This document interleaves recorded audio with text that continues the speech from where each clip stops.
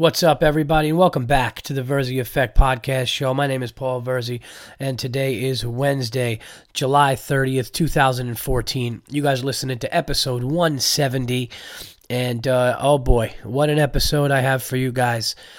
You know, I'm sticking to the Wednesdays. This is consistently now a few weeks in a row. As you could tell from my voice, I apologize about my voice. I am not feeling great, everybody. I had a crazy weekend in Montreal, Canada, which was just an honor to be at the greatest comedy festival in the world. I will get into all that, but got home, came down from that, and came home, got sick, and I wasn't on stage until tonight. I tried to push myself tonight. It's probably the sickest I've been on stage in a long time, so I got a great show, got a lot of cool stuff to talk about, so I will try to sound as least sick as I can, but I had to keep it to the Wednesdays, because I said if I can't physically do it, I can't do it on Wednesdays, but I could do it, so here we go. Now, I'll start with that. Oh my God, I'm on fire with the unacceptables today. I got 2 unacceptables from me, and then I got a bunch of unacceptables from you guys, so they were all good, they're all funny, they're all unacceptable, and that's the name of the game. But first, I do want to talk about the shows out in Montreal, and if you're new to the podcast, I'll explain, all that stuff. For you guys that don't know, the Montreal Comedy Festival, the Just for Laughs Comedy Festival in Canada, is held every year in July, and it is where you strive to be. It's a goal from every comedian to get that under your belt. It's an all-star weekend, in the NBA. It's an all-star game. That's what it is. It's the greatest comedians across the world, and that's where you want to be. You just want to be there. So last year I was fortunate enough to go. I spoke about it on the podcast. I did 14 shows in 10 days. I was doing the relationship show, running around, and this year I was kind of just booked to do a gala out there, which I'll explain what that is. And so I was only going from Thursday to Sunday, the 24th to the 27th. And one show to do a warm-up, and then you do the gala, and then you come home. Now, the gala is basically they get really big comedians to host in this incredible 3,000-seat theater. And the host comes out, and the host is usually a super famous, big-time, either icon or just, it could be a movie star, could be a comedian, but it's just huge. And what they do is they come out and they do whatever, 12, 15 minutes, and then they just start bringing up-and-comers, Excuse me. So Chevy Chase was there this year. He did a gala. Don Rickles, he did a gala, but he just went on at the end because he's like really old, so he had to just sit there and kind of go on after everybody else did their set. So Chevy Chase, Don Rickles, Seth Rogen did one, Jim Gaffigan, Bill Burr, and I'm trying to think of who else, but there was there's usually like 6 or 7 huge galas. So I was on Burr's, and I'm not gonna lie to you guys, man, I was so nervous for this show. The last time I was this nervous was Carnegie Hall. Just because you're just like, it's not even that. I've done a ton of theaters, and I'm not saying that to be a dick. I've done the Beacon Theater. I've done Carnegie Hall. I've done, the theater at Westbury and the Round. I've done, so many theaters in Canada and so many theaters with opening for Bill Burr over the last couple of years. So, it wasn't nervous about being in front of that many people. What was nervous was the peers that you're amongst. You're amongst your peers, but they're also the best comedians and agents and representation, just everybody, networks, television people, everybody. And it was a TV show we were shooting. The galas are on Canada's Comedy Network, and that's their Comedy Central. So that's exactly what we were doing. I probably shouldn't be drinking Diet Coke when I feel like this. Anyways, so what happens is I looked at the lineup, and the lineup I was on was sick. It was Bill hosting, Then it was Mark Forward, this comedian from Toronto, very funny. Michael Che, who's hilarious. Nikki Glazer, Kurt Metzger, me, Chris D'Elia, and Dom Herrera. That was the Bill Burr Gala. And what happened out there was the first night I flew in, which was Thursday. And you know what? Hold on 1 second. 1 second. You guys won't know. Okay, everybody, I'm back. I had to just have an epic cough and clear myself out a little bit. Okay, so here we go. Hope I sound a little better. It's going to be a rough 60 minutes to get through this like this, but you know what? We'll be okay. So anyway, I just hit my daughter's toy. That's making noise. Jesus Christ, this is a project. So what happened was I fly in on Thursday, Air Canada, and it's so cool flying to Montreal because you see all of your friends at the airport and comedians, and I sat on the plane next to Pete Davidson. I was eating at the airport, and I got a text message. Bobby Kelly's texting me while he's sitting behind me, and just, a bunch of comedians walking around. Dave Attell walks in the airport and stuff, so it's just really cool. Everybody's there going to this thing. And I didn't have a show the first night, so I basically was able to check in, relax. Then Friday night, I go to the comedy club out there, and you do a run-through of your set for the gala. And they assign somebody to you to kind of take notes on it and do check out the timing. Night before I left, I went to Levity Live to check it out, too, because I wanted to be on stage. So Friday night comes, and I'm going to the club, and I look at the lineup, and it's a great lineup of comedians, and one dude from Saturday Night Live, another dude that you've seen here and there. It's just like all these. That's the thing about the Montreal Comedy Festival. It's not like when you do a show in your town, or you go down to the city and you're like, oh, that guy's kind of new, that guy's a veteran, that guy's in the middle. It's just in Montreal, everybody who's a part of that comedy festival is a fucking monster. They're just an absolutely great comedian, or on their way to being a great comedian, and they're just really, really fucking good. I mean, that's what the Montreal Comedy Festival is. So I go, and I'm like, I'll run through this, and we'll see how this goes, and I'll be ready for tomorrow. And I run through it, and it was just up and down. The 7 minutes was just up and down. I didn't like how I opened. The crowd was like with me, then not with me, and I'm like, man, fuck, what the hell's going on here? This kind of sucks, So I leave the place, and I'm a mess as far as, I don't know what to do. I don't know where to go with the material. Should I change it? And they wanted, a transcript, and they wanted to see it. And I'm like, I'm not married to that set because I didn't like the set. But now I'm less than 24 hours away from performing in front of 3,000 people on television, and it's Burr's Gala. So we went to the Funny or Die party. Funny or Die holds a party every year at the, and so we go to that and we're talking, and I remember talking to Michael Shea, and I was like, dude, if tonight was any indication of tomorrow, I'm in trouble. And he was real cool. He's like, I'm not worried about you.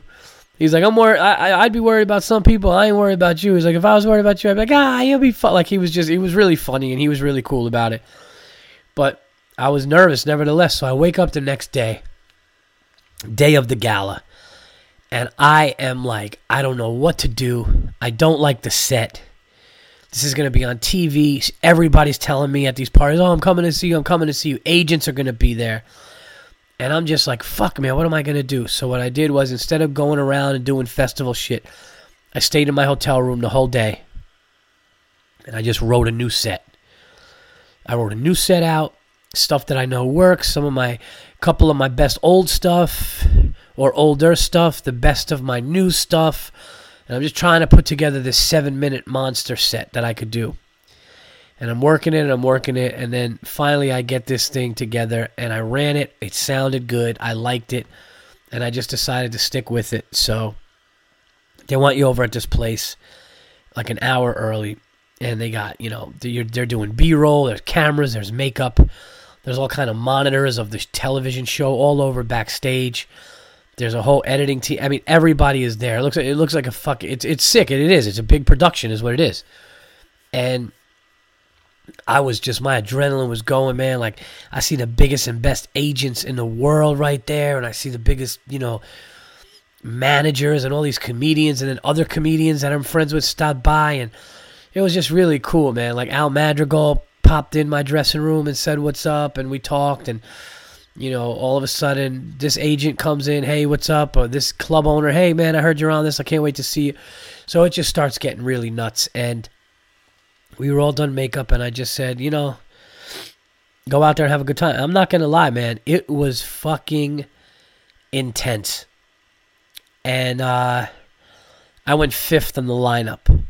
And I'm not gonna lie, I had a fucking great time. I had a great set. It was just awesome. Everybody killed. Burr is Burr. Just fucking, he makes anything funny, so he had a great time. So it was just a great, like I said, to be in a lineup of that, Mark Forward, Michael Che, Nikki Glazer, Kurt Metzger, Chris D'Elia, Dom Herrera, for me to be in the middle of those guys and do that is everything you could really ask for, and it was just amazing. It was just such this like elated relief at the end because I just had so much fun doing it. I could have stayed on forever, and it was like all lit up because it's a TV show, so you just see 3,000 people, 3 decks, and that's the most I've ever been in front of, I believe, because I think Carnegie Hall was the second most at like 2,800, but it was really just amazing and special. And then afterwards, me, my managers, and Bill Burr, we of course went to a cigar bar, and we were smoking the Cubans out there. Every night I was there, I went to the cigar bar with Bill. Well, the first 2 nights, the first night it was me, Bill, Tom Papa, and Tony V, the guy that presented Bill with his award, because Bill won Comedian of the Year. And then the next night was just me, Bill, and Tony. And then the third night was me, my managers, and Bill. And we're just smoking Cubans up at the cigar bar there, having a great time, having some, bourbons or whiskeys or whatever, and, smoking these cigars. And it was just an amazing time, and going back to the after party at the Hyatt Hotel after the show, people coming up to you talking, and so many people went to the Bill Burr Gala because that was one of the highlights, and a lot of people were talking about how that was like the top 4 or 5 moments of the entire festival was that show. So to be a part of it was amazing. And, that's the Montreal Comedy Festival. It's just one of those things. So, but I did realize after that, wow, I burned some material in the U.S. on TV. Now I burned some material in Canada on TV. And now it's like, man, just got to keep writing. And I was sick for a little while, but that's why I went out tonight, because I wanted to just throw some new stuff out there, some new bits that I was doing and thinking about, and I did that. So there's nothing worse than when you're on stage doing a joke that works, and halfway through in your mind you're going, you fucking asshole, why are you doing this? This works. Can you grow or fucking just take a beating for a second? And that's what you always got to tell yourself. Like, just go. It doesn't matter if it doesn't work. Just go out and do it. I know I'm losing half the people that aren't comedians here. Don't worry, I'm going to get to some stuff because I am fired up. I got some shit I got to say tonight. These unacceptables, holy shit. Buckle up, people. I'm going to sound sick, and I'm sorry, but you know what? If I didn't do it and I said, sorry I didn't do it, guys, I was sick, you'd be like, oh, fuck, you said every Wednesday. Now I'm sick, and there's going to be someone going, yeah, but I can't stand his fucking voice. He sounded all congested. Give me a fucking break. All right? Oh, and I got some stuff to talk about. All right. I have so many unacceptables here. And then I have some stuff on sports, so let's just go. But anyway, if you were at the Montreal Comedy Festival and you saw my show and you enjoyed it, thank you. I want to thank everybody. Everybody who took part in me being there. It was just amazing. My managers, the people at Just for Laughs, and it was so cool to have agents and all those people that you want to do good in front of say, hey man, great job, and that they see that. So it felt really good. All right, now time for the unacceptables. I'm going to do your guys' unacceptables first, and then I'm just going to fucking lay into people. All right, that's what's going to happen. So here we go. So the first one is, okay, so here we go. All right, I'm just going to cross them off as I read them. And here is 1, 2, 3. I'm doing more. I'm doing 1, 2, 3, 4. I'm doing 4 off of Facebook, and I'm doing 2 off of Twitter. Okay? And then I'll do mine. Okay, so here we go. The first one is Kevin McFadzen. Sorry if I said that wrong, Kevin. He said, delivery driver doesn't bring enough change, and then they assume the rest of the tip. Absolutely unacceptable, and it could be a plan. That could be definitely a setup. That's a strategic way some of those guys do that, and it is unacceptable. It's like you're a fucking delivery guy. I remember back in the day when I was really young and I used to deliver pizzas, always had enough change for people. Come on, that's your job, is that? That's like ridiculous. So I don't know what you could really do about that, because the only thing that sucks about that is he could totally say, oh, I ran out, I'm sorry, I didn't want your food to be late, and he kind of has an out, but it still is shitty and unacceptable. I totally agree with that. And a lot of this, it's funny, each week's unacceptable kind of has the same theme, and this has, for some reason, this theme, a lot of this is like food related, restaurant related, and stuff like that, including one of mine. I actually have 2 that I'm going to be fucking ranting about. So, but anyway, yeah, Kev, you're right. Delivery driver not bringing enough change and assuming the rest of the tip is completely unacceptable and enraging. Okay, here we go. Next one is Ian Ramos. Or Ramos. I hope I'm getting that right, Ian. Don't get pissed. Here we go.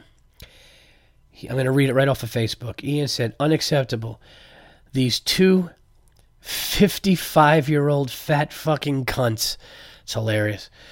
Who think they are 22-year-old hot blondes come out of some shitty clothing store next to the food for less, walking in the middle of the parking lot like they just do not give a shit about anyone, and everything has to wait for them to walk past before we could drive by when I'm trying to get out there and give my little bro something that he needed because he has fucking asthma. Damn cunts, that is unacceptable. I called them cunts. Nice. I called them cunts too as I was finally able to drive past. I was so fucking pissed with how slow and just not even paying attention to the road they were. That is absolutely, you know what? Good for you, Ian. If I had an applause button on the TVE podcast, I would hit it right now. That is exactly what you should do. If nothing else, it makes you feel better by screaming cunts at them, which they clearly deserved. But the fact that they were just taking their sweet-ass time, and it's adding on because your brother has asthma and the whole thing, it's just an absolute nightmare. Oh, my God, doesn't it? It just gets you nuts. It's like, you know what? The rest of the world isn't revolving around you. Pick your head up. Somebody did that to me the other day. I was in a parking lot, and they just had their head down, walking slow, and it's like, fucking go. But the fact that you said cunts and you get called them out, that's awesome. And it is enraging. And not that your brother was having an attack at the time, but like, what if he was? And these 2 fucking 55-year-old bitches are just sitting there acting like they're the shit, walking slow, and your brother's gasping for air. I totally get it. Great, unacceptable. Thank you for the submission. Okay, here we go. Eric O'Neill on Facebook. All right, here we go. Oh, this is a long one. Okay, here we go. Hey, Paul. Been a TV fan for about a year now. Fucking love the podcast. I know you're a busy guy, so I'll jump right in. I've got an unacceptable. I'm a fast food manager at Arby's, so you already know I deal with some shit. But I had some people today that just took the fucking cake. Dude comes in with his 3 kids from ages 6 to 9, and they order $40 of food. That's not an easy thing to do. Each kid got a combo with medium fries, and on top of that, another big sandwich. Jesus. Fucking animals. Now, these weren't little kids, you know. They were kind of heavy for their age. Ever since listening to your podcast, I get pissed when a parent let their little kids eat just garbage. So seeing what these kids were going to eat just made me feel bad for them. It is. It's ridiculous, man. It's another thing. I got to get into fat people again after this. Anyway, on top of just cramming all that salt and fat down his kids' throats.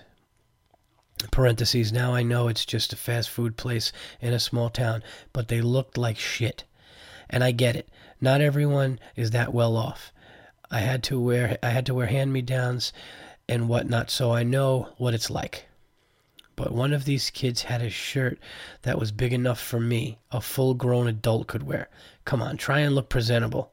On top of that, 2 of the kids come up about 15 minutes after ordering and get another chicken sandwich combo with another fries.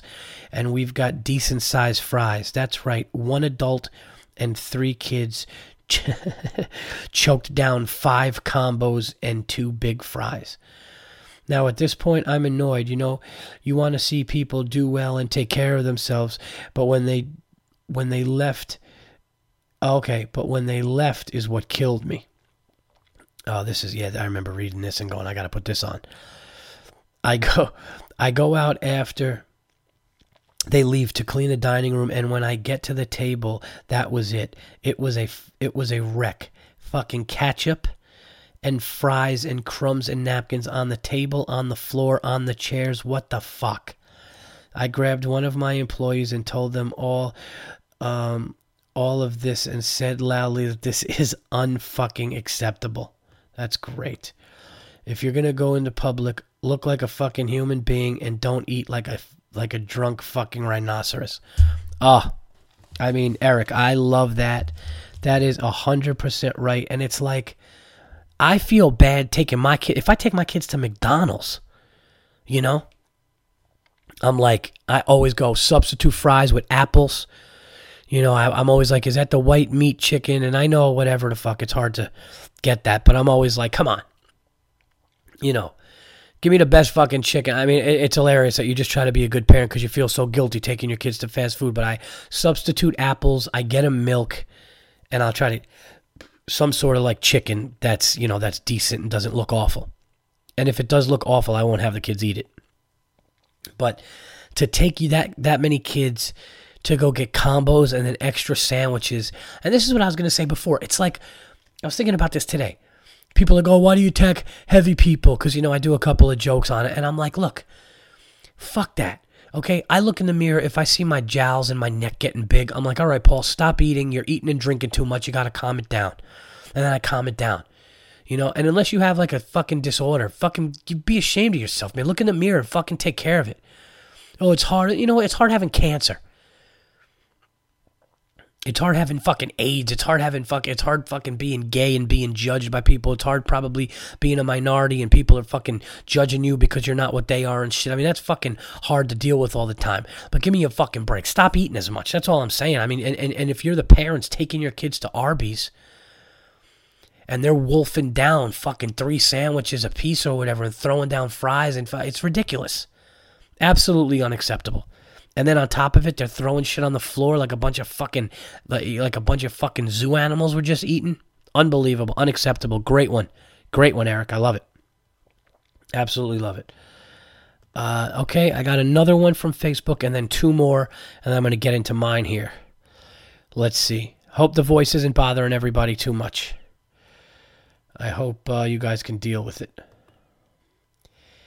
Let's see what else we got. All right. Now this one is from, I want to make sure that I get the name correct here.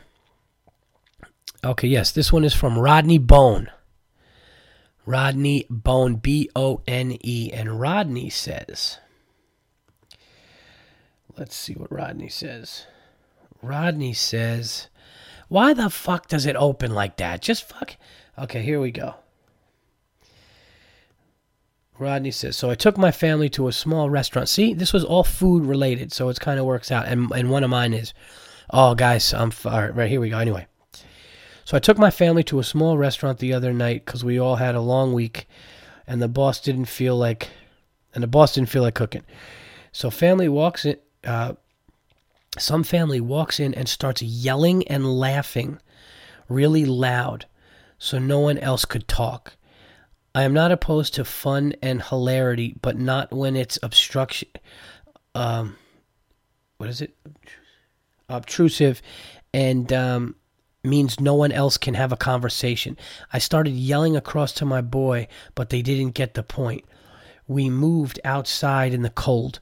The thing that got me most was that they didn't pick up on my "I am going to fucking kill you" stare. Something I need to work on, maybe. Unfucking acceptable. You know something? I gotta tell you, man. I don't know what it is with people when it comes to food places or eating or just, I don't know what restaurant it was, so I don't know how expensive or what the people were dressed like or whatever, Rodney, but you're 100% right. You're in there with your family. You guys don't feel like cooking. You're tired. You guys just want to go out as a family, get something nice, enjoy it, not too long, but not too quick. Just go in, you sit down as a family, you're not cooking, and you have these fucking animals coming in. Unacceptable, yelling and talking over people and laughing really loud like it's some fucking little clubhouse that 10-year-olds are in. I was on stage tonight and this one girl was just talking, and this isn't my unacceptable, by the way, but she was just talking. I go, "Who's talking over there?" And the crowd goes, "Thank you, thank you." And this girl's just pointing at herself. And I go, "You know how fucking narcissistic and selfish of a bitch you have to be like happy that you're the one and you're pointing to yourself? Nobody fucking cares about you and your stupid bridesmaids fucking out at your bachelor." But I said out loud into the crowd, I go, "Do you realize nobody gives a fuck? Do you understand if your car flew off a cliff tonight with all you in it, nobody could give a fuck? Shut your mouth." People are just so loud, so I totally understand what you're talking about. These people come into a restaurant when you're with your family. I remember when I was a little kid, I was younger, and I used to just fucking try to make my friends laugh because I don't know, I was insecure and lacked something at home. And I took a French fry and I put it in ketchup and I just threw it against the glass wall in like a nice Italian restaurant. And then like I did a cartwheel in the fucking, like in the aisle. And someone was like, "You're in a restaurant." And I remember like I was just trying to get a laugh from my friends. But now that I think about it, that guy was right. That guy was right to say that to me. And obviously here I am 20-something years later and I remember it. So, you have to act a certain way. But again, the RB story and this story, it sounds like adults are there allowing this to happen. Absolutely unacceptable. And those kids don't have a fucking chance because apparently they have fat, loud parents that don't get it. Unacceptable. So thank you to Kevin, Ian, Rodney, and Eric for your Facebook submissions. Now I got 2 from Twitter, and then I'm going to get into mine. Unacceptable from Twitter. This one is from Ricky Stoko. Anyway, Stokoe. Ricky, I'm sorry if I just fucked up your name. And the Twitter feed is Ricky_Stokoe. And Ricky says, putting your kid in a pageant and they're so young that they don't even know about what a pageant is or what's going on. That is probably one of the most unacceptable piece of shit things for a parent to do, to dress their kid up or do something with their kid, put them in a contest or a pageant, and the kid doesn't even fucking know about it. The kid doesn't have any kind of passion for it. It's just probably because he's got some fat fucking ugly mother, okay, who never did anything in her life because she fucking had her fat ass sitting in a Wendy's booth her whole career or whatever she does, and she's got this beautiful little girl or whatever, and she's living it through them, the way these psychopath little league guys, throw some kid in the outfield who wants to be fucking playing the flute or whatever the fuck they want to do, and instead this lunatic has got him in a glove and a jersey, trying to make him become the next Mickey Mantle because he sucked in high school. It's absolutely unacceptable. Let me tell you something. If you put your child in a pageant and they don't know about it or don't like it and it's just because of your own fucking selfish reasons, you should be taken outside and shot in your fucking forehead. Done. Just fucking wiped out. It's fucking unacceptable. It's ridiculous. You see these little girls dressed up like fucking Barbie dolls. They look like they should be sitting in my daughter's shelf with the rest of her dolls and shit. And these little kids are like doing these poses and they don't even know about it. And you got some fat fucking like, "Come on, Cindy. Come on, Cindy. Turn around like we talked about. Turn around like we talked about, Cindy.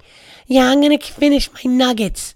I'm going to finish my fucking nuggets and shove them in my fat fucking hole that's in my face while you spin around and I'm going to live through you."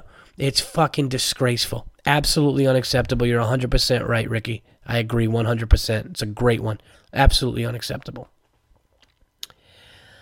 Okay, and the last one. This one is Dan. And Dan, it's the Twitter feed is D Naylor _designs. So that's at DNAYLOR _designs. And Dan says, friends going to a bar called The Locker Room. I got to be honest, I don't think I can do that. I thought that was an unacceptable name for a bar. If my boys are like, yo, Paul, we're going to this bar. Yeah, just tell them that we'll meet them at The Locker Room. That's kind of just like, that's such a bad name that at a principle, I don't think I could go in it. Like, so no, they make great drinks at The Locker Room. I'm like, I don't know, does it smell like balls and fucking, I don't know. The Locker Room?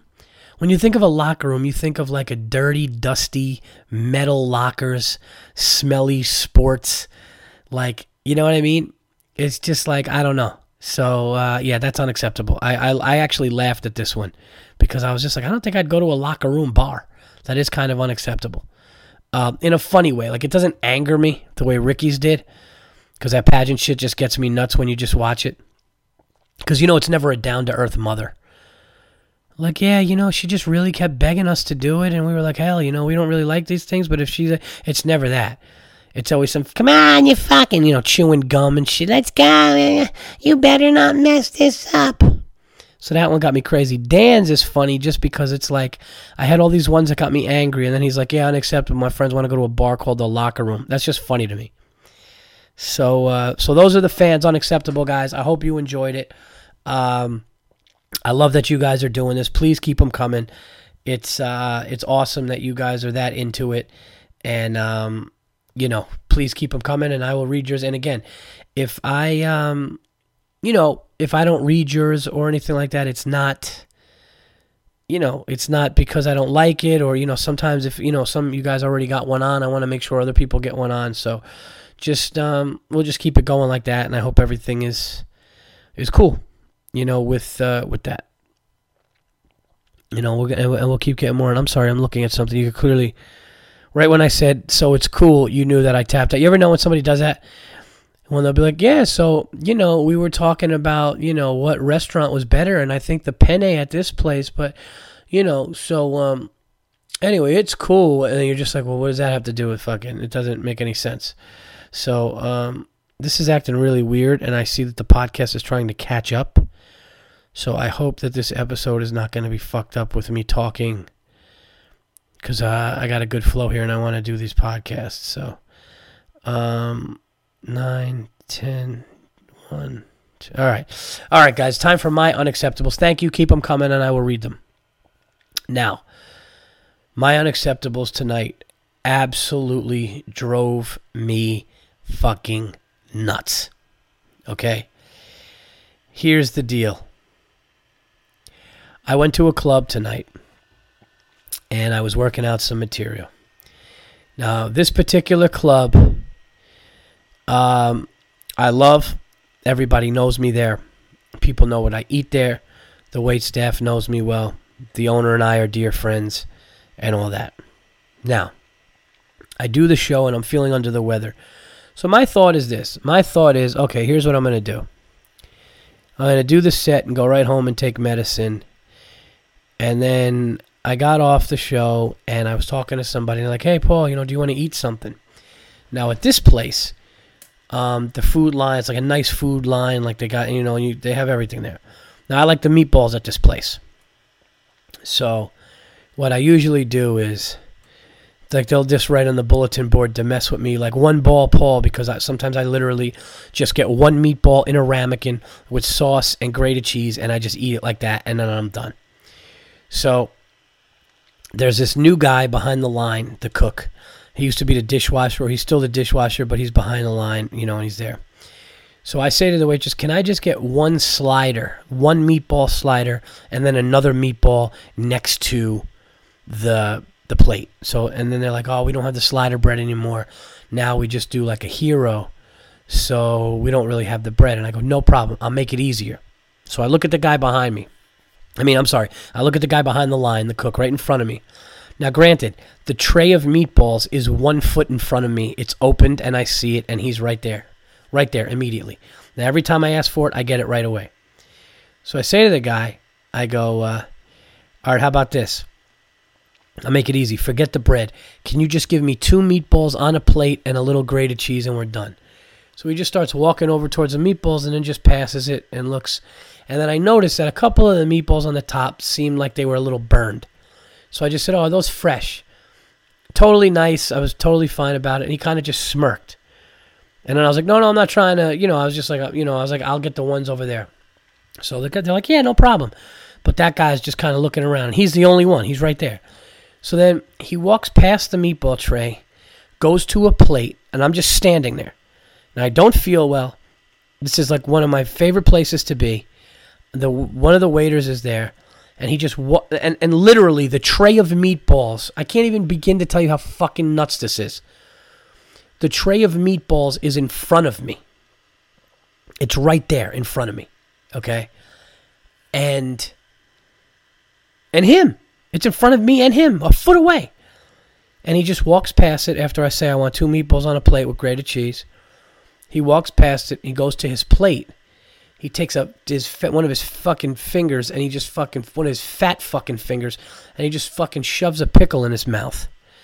And he's just like looking over. Then he walks away down the other side, picks up a sandwich and takes a bite of it. And I'm just waiting, and I'm just waiting, and I'm just waiting. Then he goes towards a plate to get a plate, and he looks at me, so I'm like, all right, he's going to grab my meatballs now. And then he walks back across, grabs a piece of his sandwich again, and he's just standing there. And the guy next to me, the waiter goes, dude, the meatballs, give him his meatballs. And he kind of just looks up at his smirk and goes, oh, what's up? What's up? And he's just like looking at me smirking. Now I'm enraged, and the guy's playing games with me, and he's being a dick. So I just go, you know what, dude, I'll get it. Never mind. Can I just get it? He goes, yeah, get it. I go, no problem, no problem. So I reach up and I start grabbing a plate, and he realized that he fucked up, I think. And I just go, I'm good. And I reach over, I grab the tongs, I grab 1 meatball, put it on the plate, I grab 2 meatballs, put it on the plate. And then I made a comment, I go, yeah, because if I wait for this guy, I'll be here till 11 o'clock. And the other guy laughed, and I just started walking away, and it was this awkward, weird silence. The guy didn't do his job. The guy was rude to me. Like, I'm dear friends with the owner of this fucking place. And this dude was just sitting there smirking and getting off at the fact that he was just walking by what I asked, and I'm just standing there. And then he's like eating himself and just looking and just being a dick.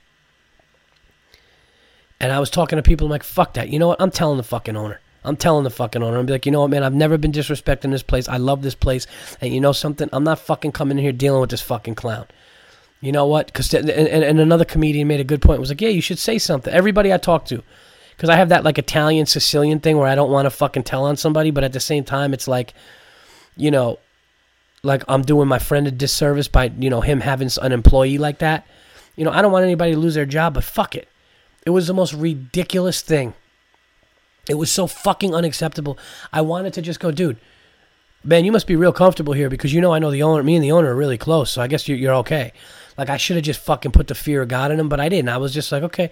So I just grabbed my meatballs, livid. I go in the room, and all I'm thinking about as I'm chopping these meatballs with the fork, I'm fucking throwing them in my mouth, and I'm so pissed. See, I'm getting excited now. I'm coughing and shit. I'm about to go into a coughing fit here on the show. No, so I'm just like I'm not even doing this justice. Imagine this: there's no other orders up, and a guy is standing in front of a tray of meatballs, and you ask for it. And they're just like, all he had to do was just go 1, 2, and that's it. And just didn't do it. Just didn't do it. I'm talking like for a good, like maybe 2 minutes. And it was just so unbelievable. So I go, you know what? I'll do it, man. Never mind. And I put it on. And then when I'm walking out, he goes, were they good? And I go, yeah, they were. They were good. And then he just started wrapping up, and he packed up his shit, and he left. But, yeah, I'm fucking going after that. That was the most unacceptable thing I've ever fucking dealt with. In my place of work, where I'm coming to you to fucking help you. They called me in tonight to fucking do a set. I'm coming there, and I know the owner, and the owner would never put up with that shit. I could get this guy fucking fired in a second.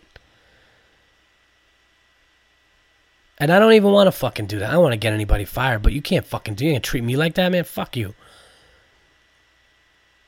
Why? Because you're fucking high? Or you think it's fucking funny, or you're shoving your face with your sandwich? Fuck you. Oh my God, it was the most ridiculous thing. I wanted to take a fucking meatball and grab him by the back of his head and just fucking mash a meatball up his two fucking nostrils so he felt as congested as I did. That's what I wanted to do. Then just fucking dump fucking gravy in his mouth. Just fucking rest the ladle on his head. Unfucking believable. It was so fucking enraging. I couldn't even enjoy my meatballs because all I wanted to do was eat them fast so I could fucking tell somebody about it. Dude, the other employees there couldn't believe it. They could not believe it. They're like, what? They were like, what is he, high? What is he doing? It was the most ridiculous thing I've ever witnessed. Unacceptable. Ridiculous. Like, it was so weird that at first I thought it was a joke, but I knew he was like, this guy was going through something in his life. Because even when I was like, oh, can I get a slider? He's like, slider bread? We don't have slider bread. And then the waitress goes, no, we do it on Heroes now. And I go, oh, no problem. I'll make it easier. 2 meatballs on a plate. All this cocksucker had to do was grab the tongs, go 1, 2, there you go. Would have been easier. Would have been easier because I would have went away then. And I would have been able to go to the green room and enjoy my meatballs and go home. And instead, he just walked around and was just ignoring me, making me wait. Well, you know what? I'm not resting on this one. Fuck it. That shit is unacceptable. You not fuck with me like that. And you know, and this other comedian was like, yeah, there's people that want that job. There's people that need that job. This guy's just taking it for granted like that. Oh, unacceptable. Now here comes my other unacceptable. My other unacceptable is after that, I leave and I'm walking and I see this father in a store. We're in a store. And I see this father looking at his son who was no more than, my son is 5 and they were the same height. Okay, and my son is like average size. So, I mean, this kid was 5 to 7 tops. Tops. If I had to guess, I'd say the kid was 5 or 6 years old. And the kid is about 10 yards in front of his dad. And his dad's going, give me your hand. Give me your hand. And he was so fucking intense with it, I thought it was a joke. Because, like, the kid is running, and I'm like, oh, they're playing around. Like, it would be like if I looked at my son and I was like, hey, you better get, like, you know, a joke, like a father-son. And he just starts running after his kid, like I said, 10 yards away. And he's got his tongue out. And he's going, give me your hand. And he fucking runs up to this kid, grabs this kid, and the wife is like, no. And he's going, give me your hand. And then he just goes, you little fucking asshole. Dude, I was like, what? This guy was a fucking psychopath. He screamed at his 5 or 6-year-old son, give me your hand, you little fucking asshole. Like, there was no way the kid was acting anywhere close to warranting that fucking behavior or language from his father. My son has done a lot of things, and my son has not fucking listened to me and all that shit. I never would scream, you little fucking asshole, in public. I'm not going to lie, though. This guy's face was so crazy that, like, I don't think I would fucking interfere, though. This guy had, like, I don't care if I go to jail. Like, this guy was a father that you could tell under his own roof, shit gets real in that house. You ever just look at a guy and you're like, man, that shit is like, there's a plastic pool in that backyard. You know, this was some white trash shit or whatever it was. I don't know what the fuck. It was fucked up. He's going, give me your hand. Give me your hand. And then he just starts chasing him with his tongue out like fucking Jordan running on the baseline against the Trailblazers. And he just fucking screams at the kid when he gets him, you little fucking asshole. I was like, it was the most unacceptable behavior I've ever seen a father do. And it had to be the father. It wasn't like an uncle. I mean, first of all, if it was an uncle or if it was the father. I'm 99.9% sure it was the father. Unacceptable. That kid doesn't have a chance. That kid doesn't have a fucking chance. Your father is chasing you in a store, screaming, you little fucking asshole? Oh my God. What the fuck is going on? Unacceptable behavior.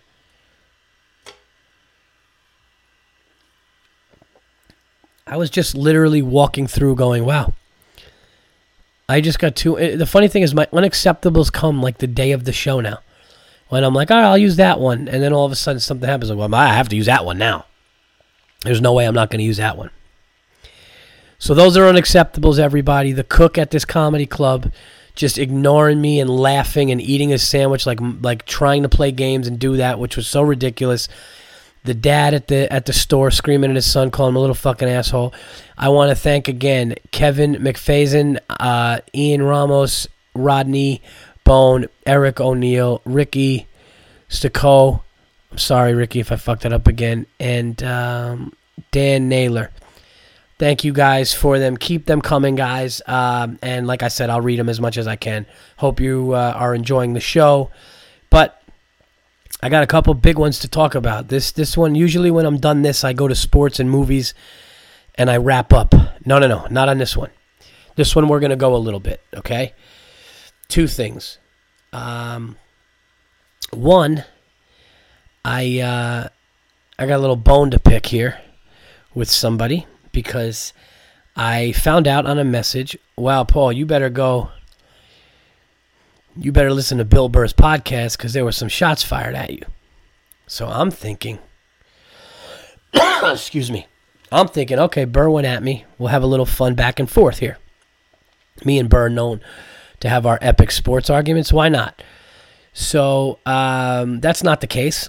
I find out that Bill read a letter, and one of the letters said something along these lines of, hey, Bill, yeah, Verzi was the only one in the world to call LeBron going to Cleveland. No, actually he wasn't. Him and every other social media and ESPN, because there was only 4 teams to choose from, and he basically just said it a week before on his Twitter. Look at his Twitter, look at this, and he said that. I bet you he's the type of guy who, like, puts his fingers together when he makes a point and doesn't look at the person he's trying to make a point, but everybody else. So the guy clearly takes shots at me. Here's the thing. You know, and listen, in the guy's defense, the guy did say that he thinks I'm a nice guy and he thinks I'm funny and all that. Great. That's fine. I don't give a fuck. Here's the problem, okay? That's clearly a guy who did one of two things. Okay, or actually he probably did both of these things. What he did was he didn't do his homework, and he hasn't been listening to the Verzi Effect long enough to know that a long time ago, because this is episode 170, everybody, a long time ago when LeBron James, over a year and a half ago, said in a press conference, I would never rule out going back to Cleveland. I found that interesting, and I go, yeah, dude, and I've been talking about this. And Bill made jokes going, oh, I know what he's doing, saying I told Lawhead. And he's right, I was doing that. And I will get, Jason Lawhead and I have gotten into screaming argument. Jason Lawhead is from Cleveland, Ohio. Okay, he is a nut job. He can't talk Cleveland sports without losing his mind. And he would tell me, "Oh, fuck you. He's not coming back here." I mean, come on. How many times are you gonna fuck this place over? He's not coming back here. We don't want him here. We don't want him here. He's just doing all this shit. You know, all kinds of shit. Fuck you, Verzi. He ain't coming back. For a year and a half, I've been having that argument with Jason. Okay, now if this gentleman listened to the Verzi Effect a long time ago, he would know that I talked about it. You people listening know that I've talked about this for a long time. I've said over a year ago on my podcast, the most place that makes sense for him to go. I even specifically remember, as I'm speaking now, me referencing Stephen A. Smith, because Stephen A. Smith did say if he goes to Cleveland, it's a guaranteed championship, and he said that over a year ago, and I agreed with him on the show. So, to rebut what you're saying, no, I didn't just say, oh, well, it's between Miami and Cleveland. I'm going to say Cleveland a week before on Twitter and do it. That's fucking horseshit, okay?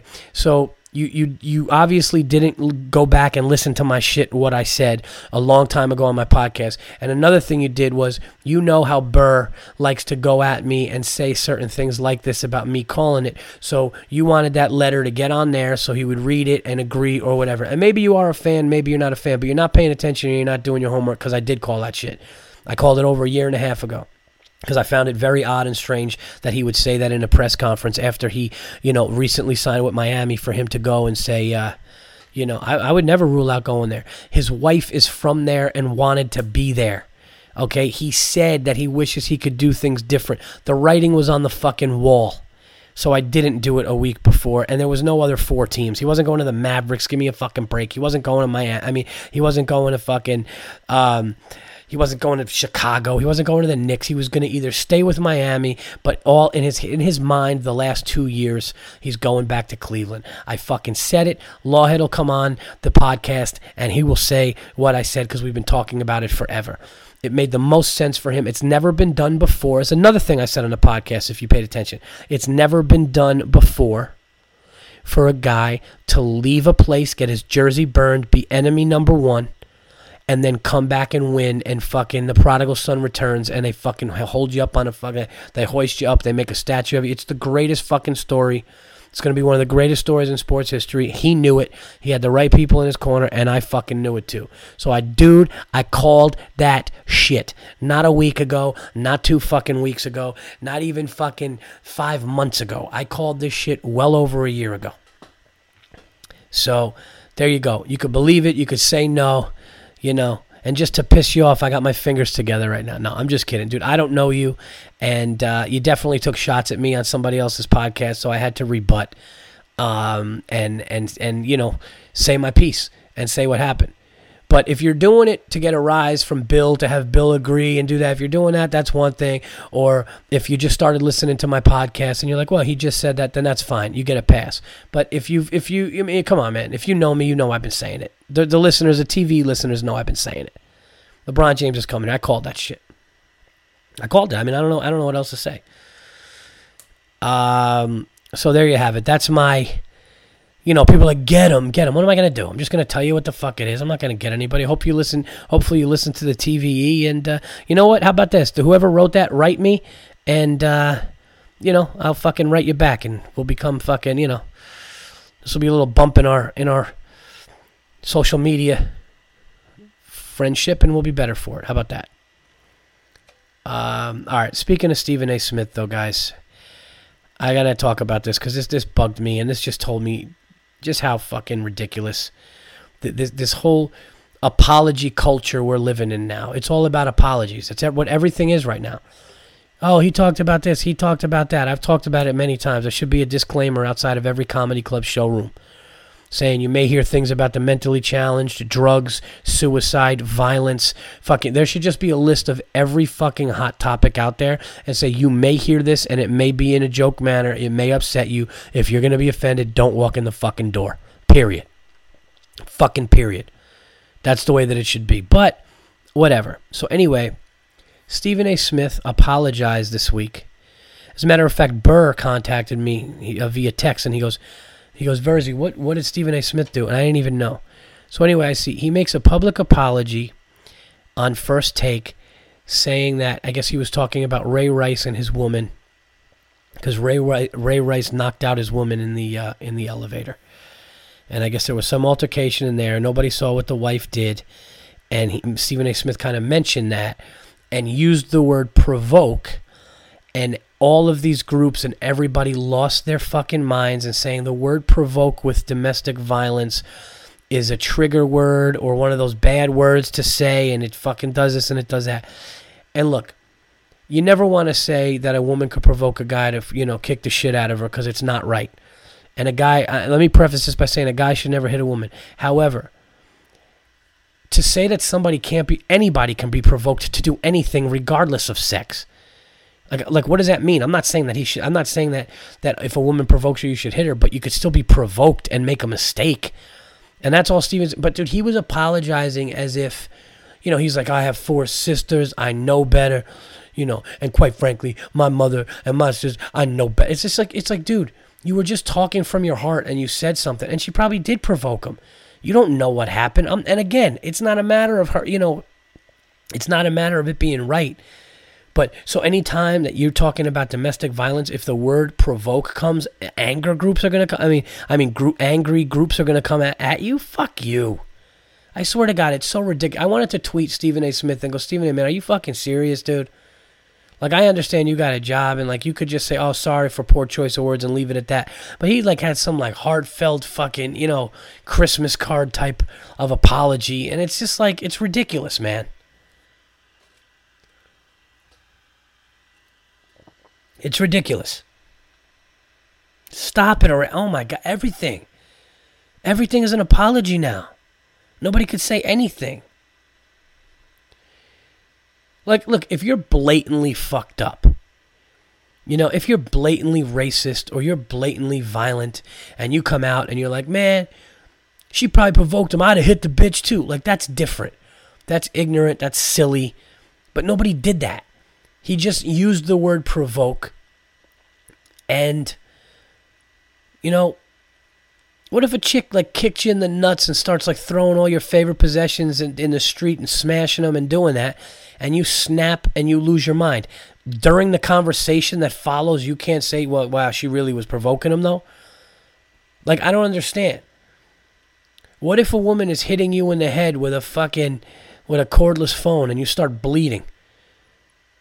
And you, the only way that you're going to be able to is if you start bleeding and getting lightheaded, so you got to kind of throw her or move her, and then she falls into the wall or something like that, let's just say. And then you're like, man, I'm really sorry that I had to, get her up and she hit the wall because I didn't intend that, but I started bleeding over my eye. And somebody talks about that and says the word provoked, and people are going to come after. It's crazy. That's why I love being a comedian, because I'll never, as somebody said, that Patrice O'Neal, rest his soul, said, make sure whenever you say something in a public forum, you mean it. And you never fucking have to apologize because you mean it, you thought it out. And that's the way to do it, man. Fuck all this apology shit. It's ridiculous.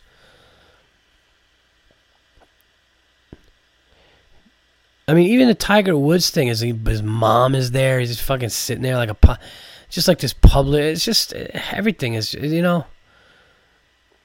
fucking man doesn't apologize unless he's insanely fucking wrong. I mean, a real man will apologize, but it has to be but not for this fucking, I don't know. I hated when Tracy Morgan went to Oklahoma and apologized for that shit. I really did. I just felt like, you're a comedian, you said something. It's a joke. And I know ESPN probably had Stephen A. Smith on the hot seat and all that stuff saying, listen, you have to do that. But, the word provoke caused way too much of a stir, and that apology was a little over the fucking top. So, that's all I have to say about that. No movies this week, guys. I haven't watched any movies. The show that I'm into is Ray Donovan. I don't know why, but Ray Donovan is a show that I'm into. I watch it. I enjoy it. It's just my Sunday night thing. So, that's the only thing that I've been watching. And did I watch a movie? No, I tried to see a movie, but I've been feeling like shit. So no movies there. And as far as plugs go this week, I updated the paulverzi.com website. I have up-and-coming dates. Looks like I am going to be headlining on my own South Beach, Miami at the Comedy Inn. I will also be headlining Morty's Comedy Joint in Indianapolis on a Halloween weekend. So, you got some time to get those, but I'm going to be out there doing that. And we're working also on some dates in Albany. So I'll let you guys know about that, maybe September, October. As far as August, check the website out. I'm going to be local. I'm going to be doing spots at the Stand. I'm going to be doing spots at Gotham. I'm going to be doing spots at the Laughing Devil, hopefully Stand Up New York. So all my spots in New York City, I'll be working on some new material this month, and just keep it going. So that is pretty much it. And let me know your thoughts. Keep the unacceptables coming. Again, I apologize for my sickness here. I will be feeling much better next week, I hope. But I did want to get this out and get it out before Wednesday was done, like I said I would. So thank you guys. Until episode 171, I'm out of here. Follow me on Twitter at Paul Verzi. That's Virzi. Please leave your comments on iTunes. The comments and feedback have been phenomenal, and I recently heard, I forgot to share this, I don't know where it's at now, but somebody said that the Verzi Effect made the top 100 podcasts on iTunes comedy. So I haven't checked that, but somebody said, I just saw the Verzi Effect in the top 100 for comedy on iTunes. So let me know if that's true or not, but if it is, that's awesome. And that's it. Keep your comments coming. Keep listening. Tell a friend to listen to the Verzi Effect. And that's it. I'm out of here, guys. Take care.